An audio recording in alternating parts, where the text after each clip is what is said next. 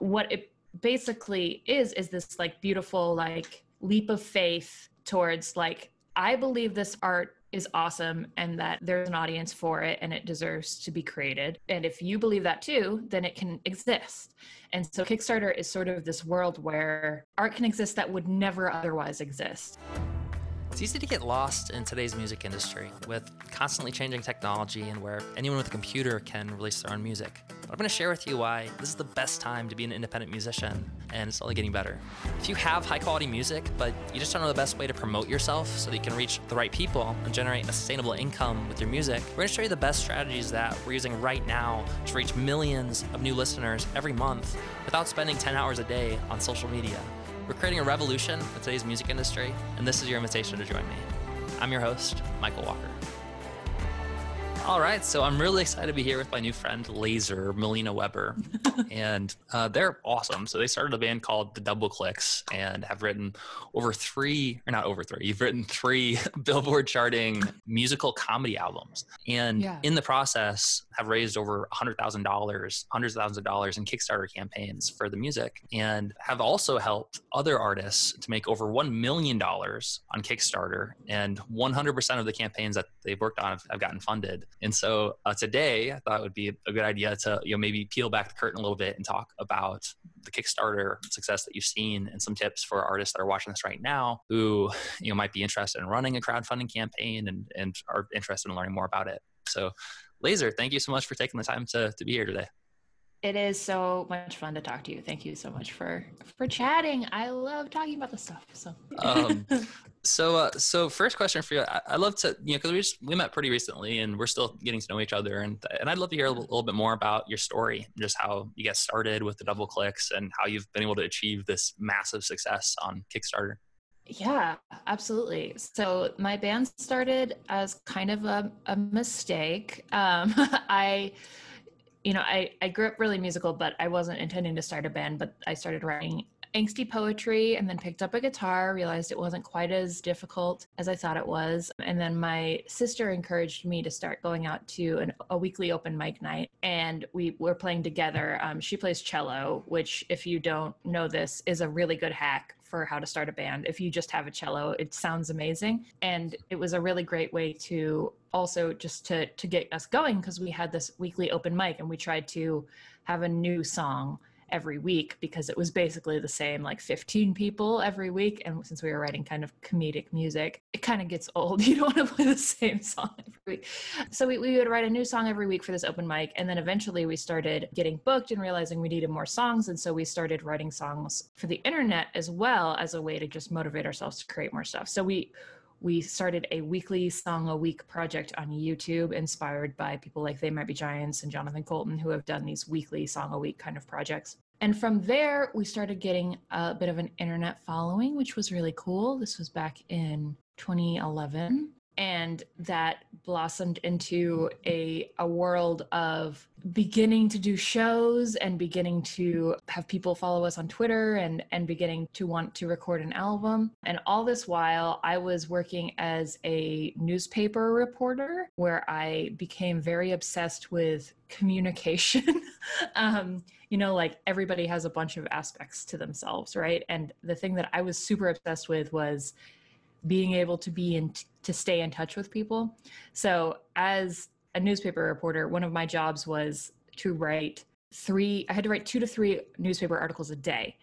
And so I had to constantly, it was about like architecture and stuff. And my main job was like, I have to find people and I have to interview them. And so I have to be able to get in touch with them. And so when we started the band, one of the main things I wanted to do is be like, I want to be able to always stay in touch with our fans.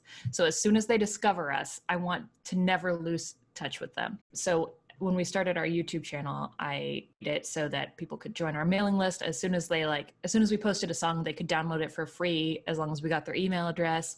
And whenever they, discovered us on Twitter, we were like, okay, awesome, great. How do we capture you so we never lose you, like a Pokemon?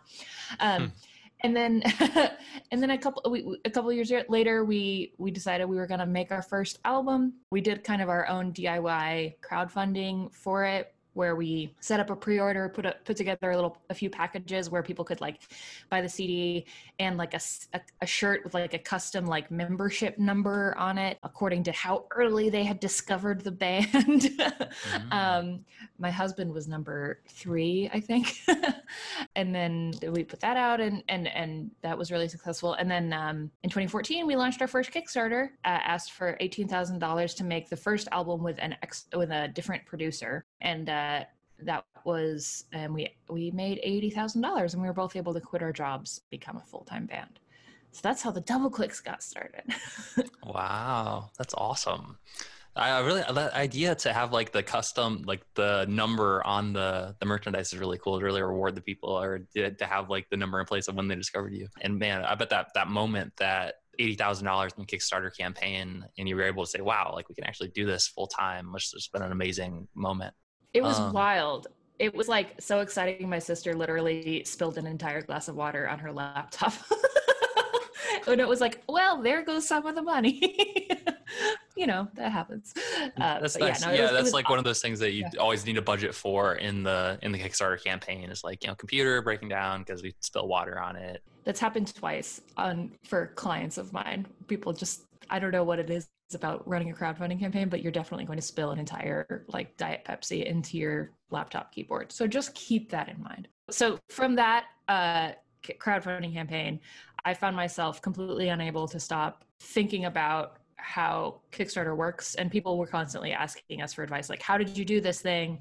Or like they would launch a crowdfunding campaign and it wouldn't go anywhere and they'd ask us for advice. And so I was like, well, what did make us successful? I'm thinking about that a lot. And we launched another campaign and it was successful for the next album we wanted to make. And we did that again. And eventually I started helping our friends launch their own campaigns. And then I started a consulting business where I could help even more people launch their own campaigns, and came up with kind of a program that took all the lessons that I've learned from all of those things to make a crowdfunding campaign that is going to be successful because of all the work you do beforehand, not just launching it. And there's work beforehand, as all of those things, those obsessive weird things that I talked about makes a campaign successful, but it's one of my favorite things. It makes me very, very happy. That's so awesome. And I feel like I can understand what you mentioned briefly there about like, you can't just put it out and then just hope that like everything is going to work. It's not like a build it and they will come necessarily kind of thing, but it's the analogy that I usually think of with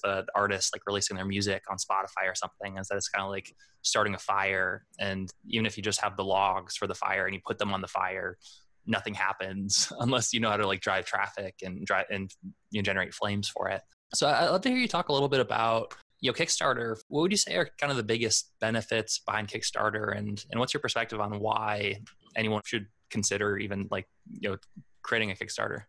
I love Kickstarter. Thank you very much for this. My favorite question.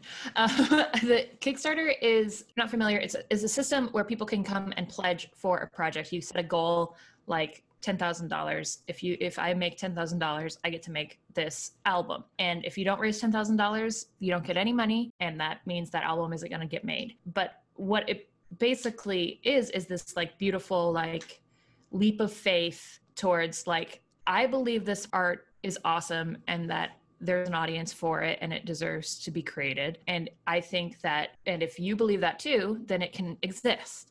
And so Kickstarter is sort of this world where art can exist that would never otherwise exist. So it's a world where like maybe your stuff is too weird or too different or too specific, or just that you're not huge enough yet, or you and your audience want to exist outside a world of gatekeepers. You can still make something.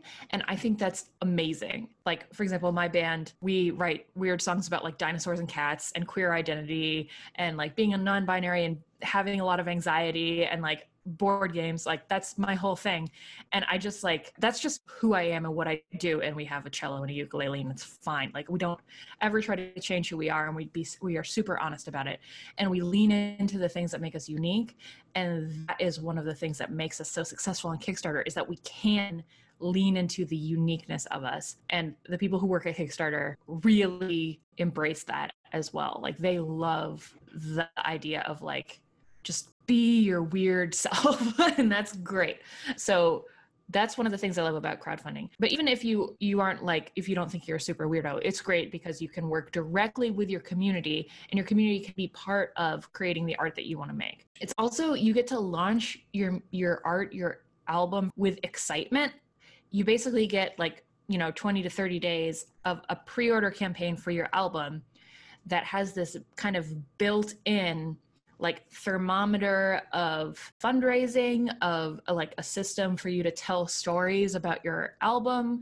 And people get excited, and they like get excited about the track names, and they get excited about like, we just kickstarted a musical earlier this year, and people are like excited about the characters and excited about the song for this album that they haven't even heard yet, but they like know more about it than I do because it's been on Kickstarter, and my fans are just like, yeah, I'm psyched about it. Like the people love being excited about new things, especially now when they just like, we want to support something positive, and it's really cool because your community gets to be excited about something with you for a full month. And I think especially right now where like albums don't have a long cycle of excitement, Kickstarter gives them an opportunity to have that moment to really be exciting. And also, if you finagle it right through the right channels, it gives you a chance to like have a whole bunch of pre-orders for an album in a world where people don't actually buy albums. They like go on Spotify. So like we've been able to top the Billboard comedy charts and break the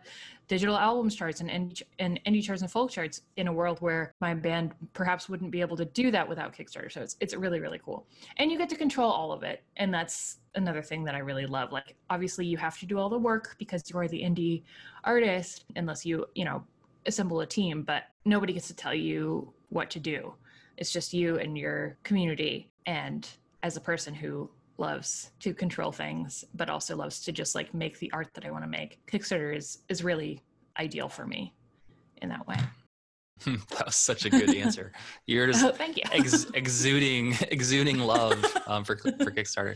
So to kind of recap what I was hearing there is that one, Kickstarter is just a beautiful platform that allows you to rely on yourself. You don't have to rely on kind of changing who you are. You can really lean into your uniqueness and be able to really connect with your community in a direct and authentic way that without Kickstarter or without any crowdfunding campaigns like that can be really difficult to do. And then two, I really like this idea that you brought up, the fact that it's almost like a teaser, or like it's like a pre thing leading up to your release that really builds excitement for it even before it's out. And there is something really powerful about the anticipation that can be built up around something before it actually happens. I know, like for me, I'm like a geek, and I love video games, and there's been plenty of times where there's a new video game that's like coming out in like a week, and that week leading up to it, it's like I spent so much time like watching the previews and like kind of like digging into it. I'm just like,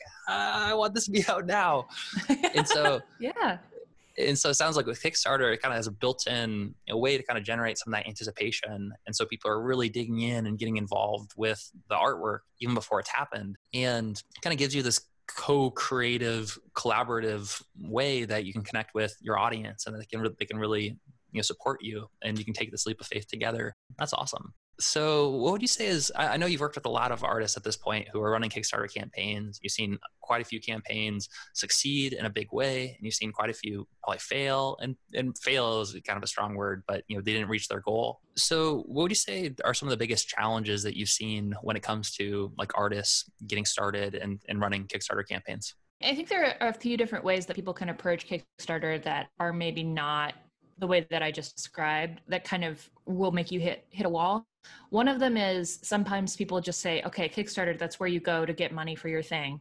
Or, okay, I should make a thing, and so I should go to Kickstarter. And so when you approach it in that way where maybe you think that money just comes out of Kickstarter and you don't have your community already, that's a mistake, because it is a place to go with your community to fundraise, not a place to go to find your community. You need to do the work ahead of time. And also, Kickstarter is really a place where you should know why you're doing what you're doing. And it shouldn't be like, okay, I think I should spend $50,000 to make my EP hiring this really expensive producer because that's what everybody else I went to music school is doing. Or that's what this one guy told me I should do. Like, you should really do what you're doing because you love it, and it's all about like what you truly believe in, because the Kickstarter audience and your audience when they're crowdfunding with you really has to be in this world of like authenticity and community, as opposed to like a commercial world of this is what I think is gonna work or this is what I think is gonna sell. So for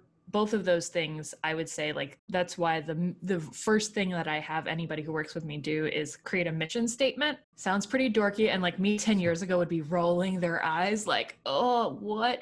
But it's one of those things that I found like usually like 3 meetings into a conversation, I figure out what somebody really cares about. It's like, I see what you actually want to do is like, what you actually care about is changing the way people think about marimba, or like, you know, you want to make people happy. You want an album you can sell on tour, or you want to be able to support your children, like whatever it is that you actually care about doing.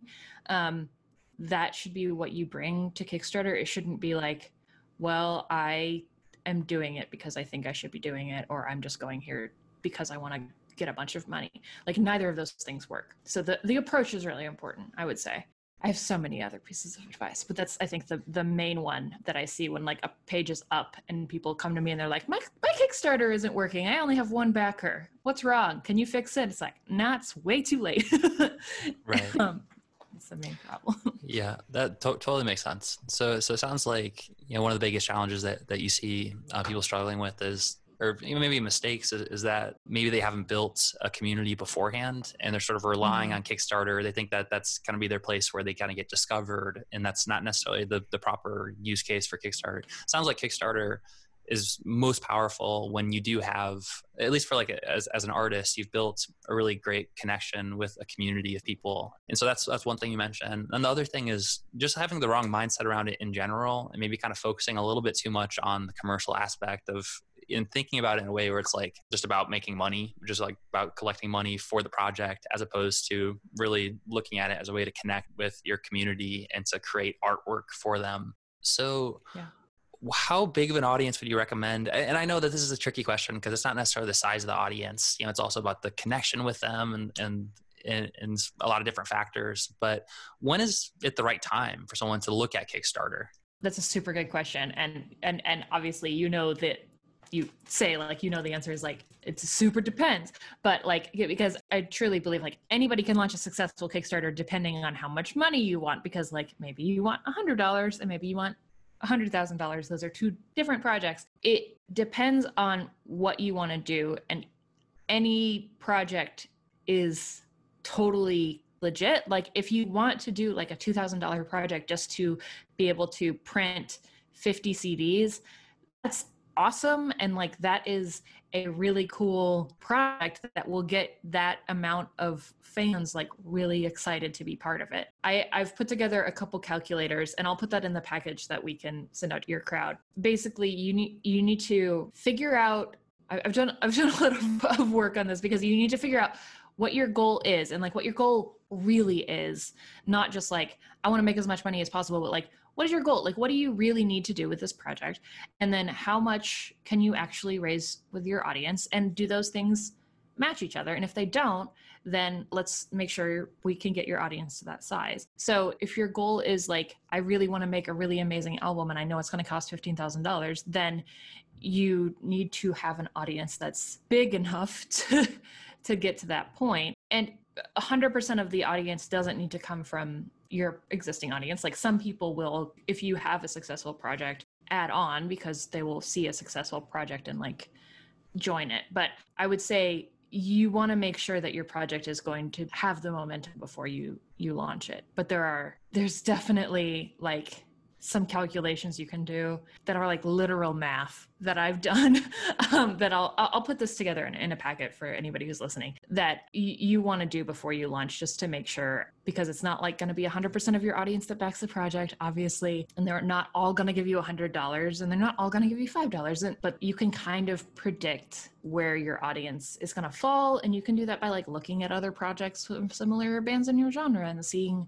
not just how cool the Kickstarter page is, but like where their audience size was when they launched and stuff like that. But it's okay if your first project isn't like an $80,000 project. Your first project could be $5,000, and that's super great. Like that gets your audience excited, and you might use that project to build momentum for the next thing.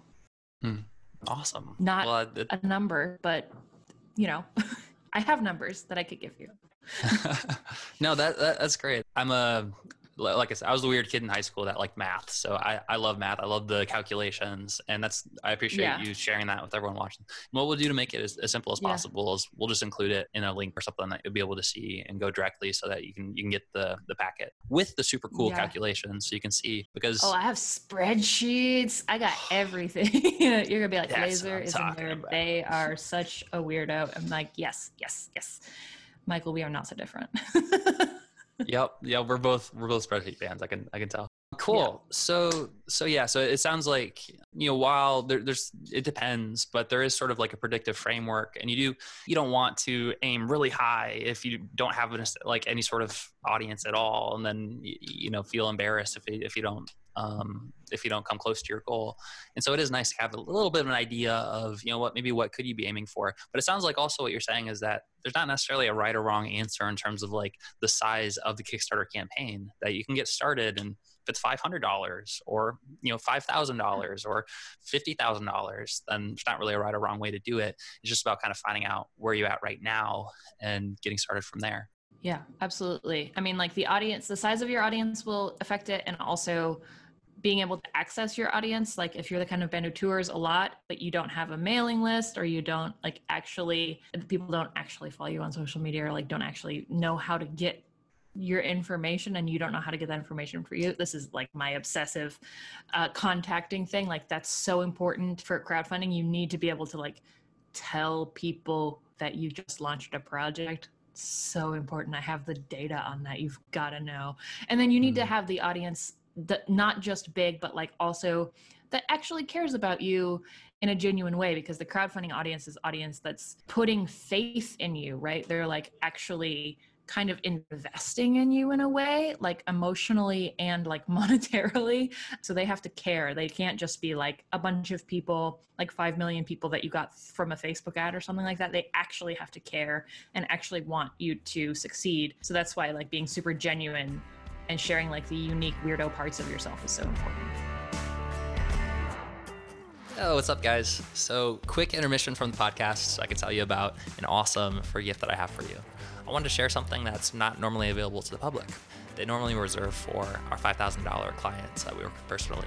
This is a presentation called 6 Steps to Explode Your Fan Base and Make a Profit with Your Music Online. And specifically, we're going to walk through how to build a paid traffic and automated funnel that's going to allow you to grow your fan base online. And the system's designed to get you to your first $5,000 a month with your music.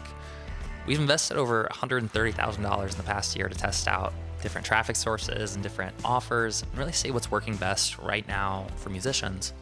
And so I think it's going to be hugely valuable for you. And so if that's something you're interested in the description, there should be a little link that you can click on to go get that.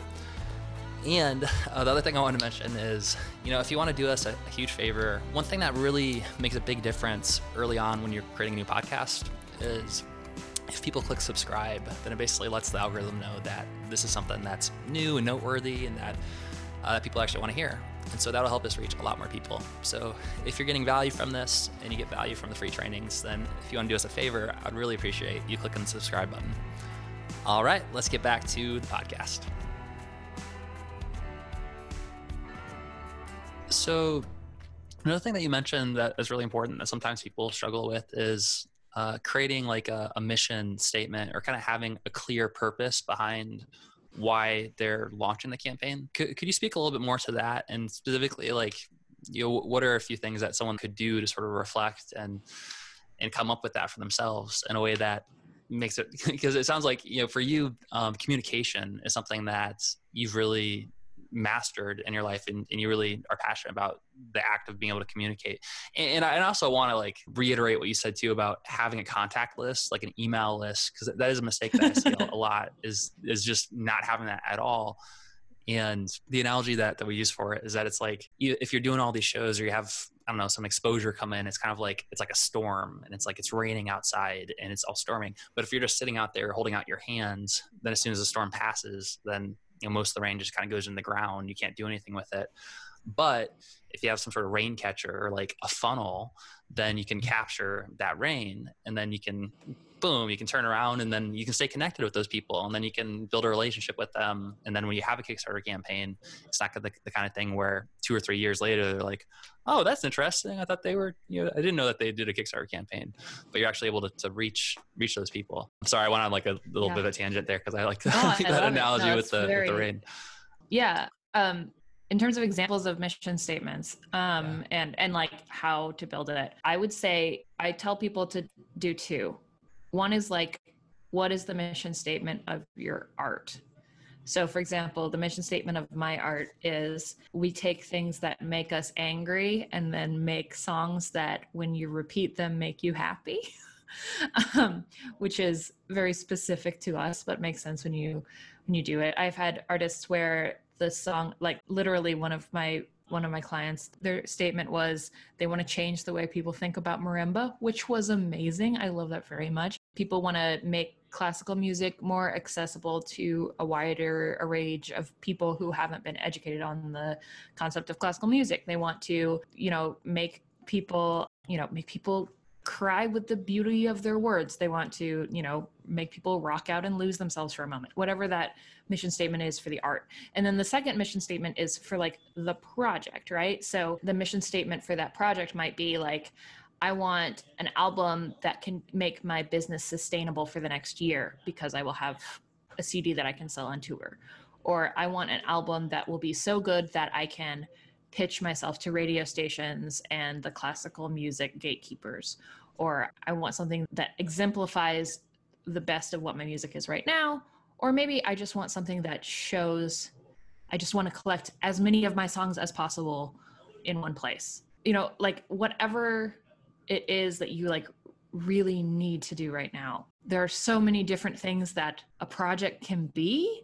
I mean, a project could just be like, I want to spend as much time as possible with my community, or I want to make something that builds my community as big as possible. These are all things that I've seen, and they're all completely different. They look completely different as projects, right? Because like, if your idea is like, I want an album that makes my songs sound as polished as possible, that's a lot more expensive in the production end than I want a project that is something that helps my band sustain ourselves for a year because we're going on tour. Because like that album could be something that you record at your house for $2,000, and then you can sell it on tour, and all the rest of the Kickstarter money goes directly to you. Whereas the expensive album that is supposed to be super polished is like, might cost $12,000 to record, and you don't get any money. Like if those are both projects that raise $20,000, like the budget looks totally different, and the result is extremely, extremely different. And it's something that it really affects every single decision that you make in the Kickstarter, and also how broke you're going to be at the end of it. So it's a really important thing to think about, because if you're running things on your own, you don't realize like a Kickstarter could be a thing that makes you money and that makes you an independent musician like full time, or it could be something that employs a lot of other people and gets you a really cool final product, but doesn't actually make you any money. And so knowing what your actual goal is so important from the very beginning. And not only does it affect like your budget, but it also affects like your rewards. Like how much time do you want to spend fulfilling things? Do you want to have like a reward where people can pay $200 for you to cover their favorite song? Because that's awesome, but it also might take a ton of time for you to do. Like we had spent 6 months covering songs for people, which was really fun. And it was a job, but it was like, well, we certainly aren't writing songs right now. So like, there's just all kinds of stuff that mission statement affects. Awesome. So it sounds like really the mission statement is beneficial for, the campaign succeeding, but is also really beneficial for you and kind of clarifying, what's the real goal of the project. And one mistake that sometimes people can make is just totally forgetting about themselves and maybe just focusing and fundraising for the money. And then there's nothing left over, or maybe with the different tiers that they offer, it's like over delivering like a ton of stuff without realizing like, oh man, like I'm going to spend the next 6 months recording all these cover songs. Would you recommend, I mean, And I guess, yeah, it depends on the project and what your goal is specifically, but it sounds like that's just maybe something to take into account for anyone that's considering doing a Kickstarter, is really thinking about how much time is it really going to take you to fulfill all these different things, and what are you exactly trying to raise the money for. Actually, this is one thing I'm just kind of curious about is, and I'm sure you get this question all the time from people you're working with, is what should we include for the tiers? What should the rewards be, and how should we structure those? So what are some general tips or advice you have for people, and like, are there any like that like it's like a guarantee, like always include this every single time? And are there any kind of cool ones that you're like, oh, like this works really well, this is a great one for people to include?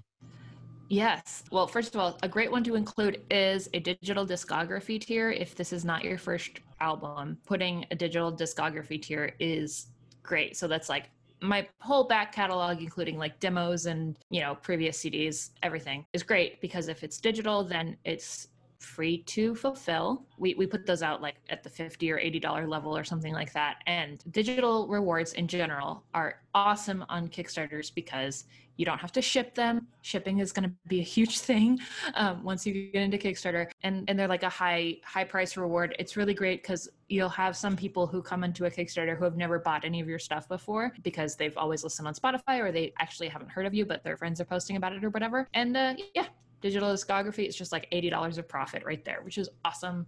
And people get to listen to all your music, which is amazing. But in general about rewards, what I tell people is don't think so much about the things. Like, people get really caught up in like, I've a sticker, I need to make a sticker and a keychain and a shirt and a sweatshirt and a cup and a whatever. Think about the different price points and the people at those price points. Like, if you can imagine like a specific fan at, the $10, $30, $50, $75, $150, $300, and $1,000. Like, who are those specific fans? And then like, or fewer than those numbers, but craft something cool for them, but try to keep it super simple, because it doesn't need to be really complicated. You don't need to make a bunch of different things. A Kickstarter, it really doesn't, for the most part, matter what you're getting. They're here to support you, and they're here to be excited about whatever you're excited about. So whether your $50 level is like one shirt and a CD, or one shirt and a vinyl, or one shirt and digital, whatever, or it's like a shirt and I got you a cool sticker and I got you a hat and I got you a thing, like those two things are going to sell exactly equally well, because these people, it's just like, okay, this is a band that I like and I want to give them $50. That fan doesn't necessarily care about the difference between those two things. So find something really cool and elegant and keep it simple. Something that I found is really powerful is like a really cool package at like the $250, $300 level. That genuinely does matter. We've done a couple things where like that is thematically related to the album. We did one album called The Book is Better, which was all about like disconnecting from the internet. So it was like a package of things where you opened it and there was a velvet bag and you put your phone in the bag, and it was all just like stuff you had to do without your phone. So it was like one of those old like disposable cameras, and a book of crossword puzzles that we'd made, and like a rock you could hit open with a hammer that had a crystal inside. Like that kind of stuff was the package that you could get at $250. So that might be a cool idea for a reward, is like a cool package at that level. Make sure when you design a shirt, and this is like just good advice that everyone should know, but that it looks good. Like, a lot of people have this tendency to just like, okay, I have a friend who's an artist. I'm going to hire them and just like make a shirt and whatever. I don't know. Hiring artists is hard. There are so many amazing artists in the world. There are a few really, really cool places to find them on the internet. There's a directory called Drawing While Black. There's a hashtag called Visible Women on the internet, on Twitter, where you can go find amazing artists that will make you a shirt that is not only cool related to your band, but just like a shirt that people want to wear, or an enamel pin. Oh gosh, I didn't even mention enamel pins. Enamel pins are amazing. You don't have to do sizes. You want the design to be something that people will buy, even if it had nothing to do with your band. So please, for the love of all that is holy, get a good design for your merch. That Thank you. my rewards. Thank you for that. No, that's really good. There's something about, gosh, what is it? I forget what the name of it is, but I think it's kind of like owner's bias, basically, where if we're the ones that create something, then we tend to think that it's like better than it is, kind of, because we're biased. Yeah. And I think that really applies a lot to, like, if we're not a graphic artist and then we like pull up Microsoft Paint and then like create something, we're like, this is awesome. When it's like, maybe a professional who, could create that a little better. There are so many amazing artists in this world, and they all are underemployed, and you can just hire them. They're so great. I art direct all of my husband's projects. He's right on the other side of this wall. He does a lot of Kickstarters too, because I'm just like, you don't know enough good artists, and it's so easy to find somebody who makes exactly what you want. So just like troll through those hashtags, drawing with Black visible women. I mean, there are a million good hashtags on Twitter, and you'll find like exactly the style you're looking for and exactly the thing you want. And like, just hire somebody who's amazing, and it's not that expensive, and you will sell a billion more pieces of merch. A billion with a B. Exactly a billion more pieces of merch, and I guarantee it. I've got the stats. It's exactly 1 billion. Exactly. Well, one thing I wanted to come back to, because I didn't quite understand what you said, was yes. Instead of t-shirts, you said what? Enamel pins? Enamel pins. Yeah. Enamel pins. Do you do enamel pins? What are enamel pins? I don't yet, gosh. but like your enthusiasm makes me think like I probably do want these. Can I grab one? Yeah. Do you have a second for me? Okay. This is an enamel pin. It says Sensitive Badass on it. I don't know if it's going to focus, but this is one from my band, designed by Megan Murphy. We have done, I think, 4 reprintings of this pin because we keep selling out of them. We did a Kickstarter specifically to reprint this pin. This is another one from another Kickstarter I ran of Lucia Fasano on a unicorn cat, which is amazing. That's cool. If you aren't on the enamel pin game. So how much does one of those cost to fulfill? To fulfill? Okay, well, they cost between $1 and $2 to print, and between $1 and $2 to ship. Oh, that's so good for that. Then that's super cool too. Yeah, and then and you can sell them for $15 to $20.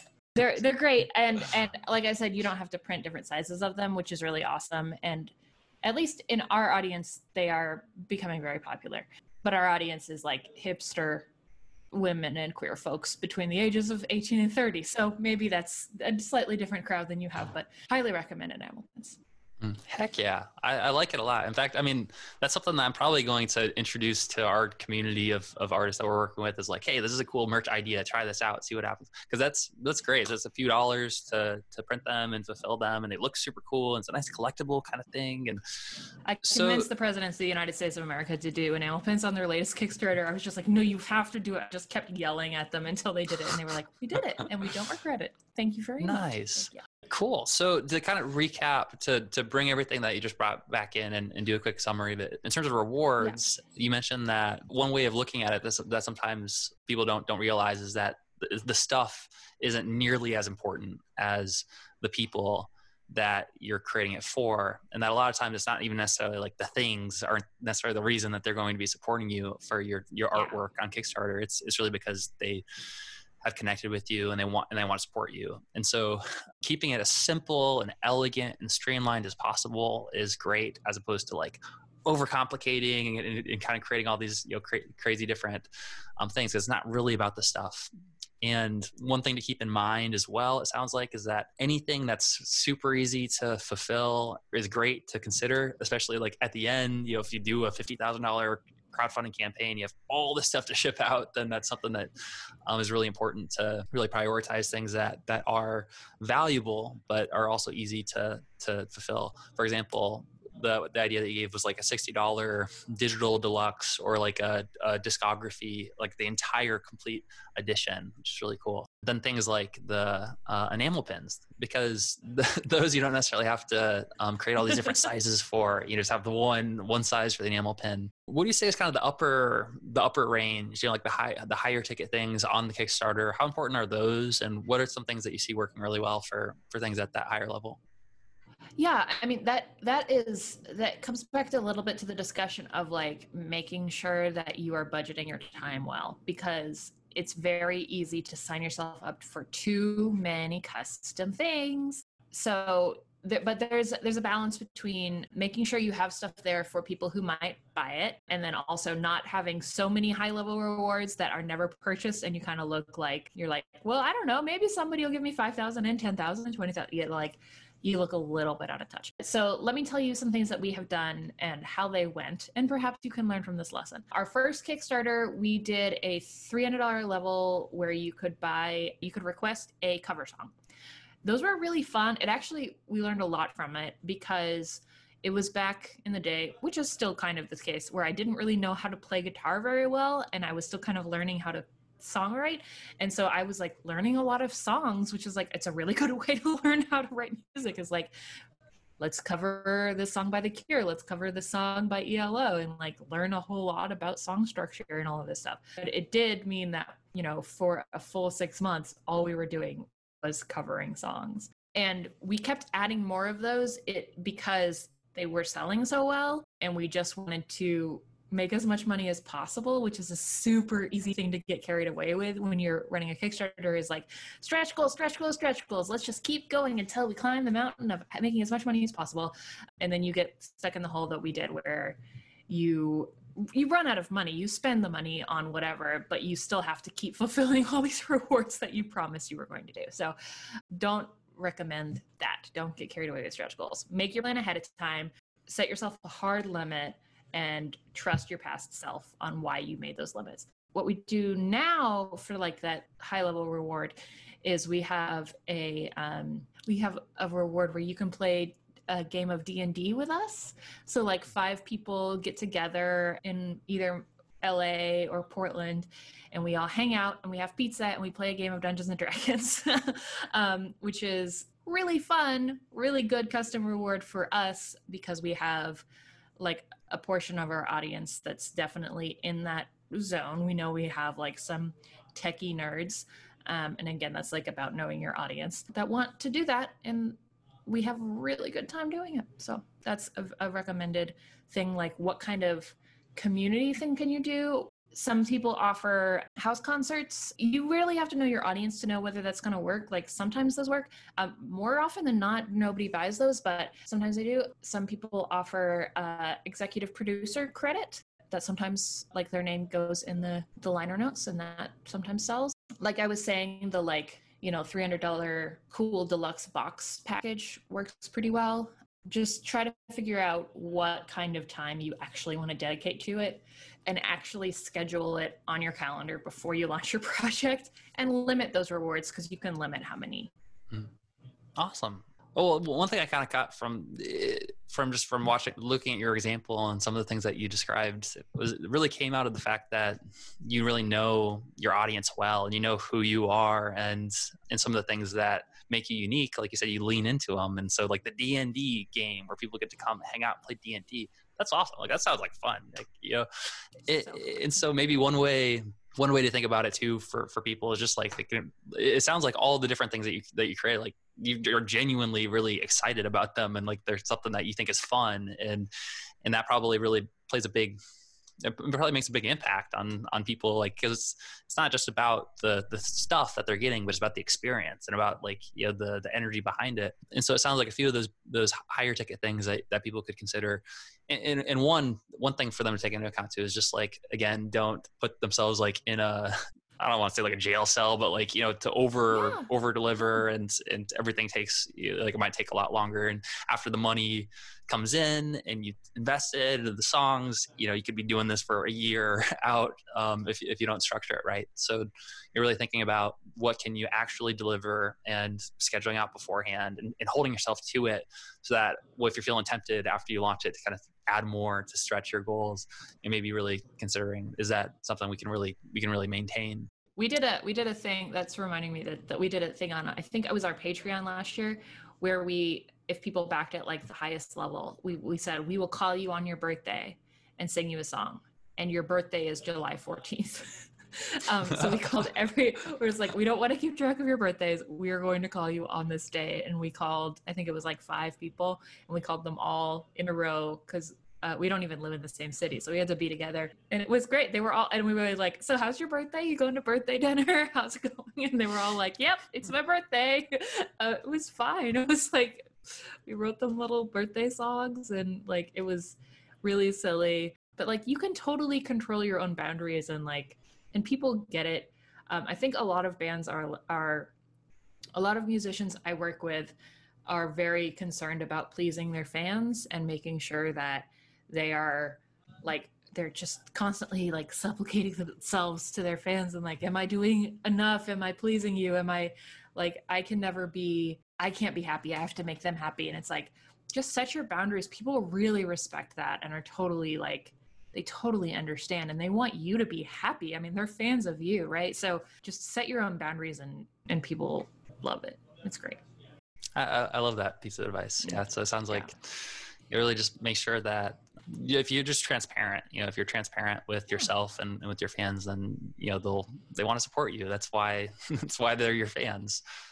Cool. Well, Lazer, thank you again so much for taking the time to be here today. This has been super valuable. But before we wrap up, I know you mentioned that you had created sort of a goodie pack for anyone that's watching this right now. Yes. Or calculators. So could you tell us a little bit more about what you created for us?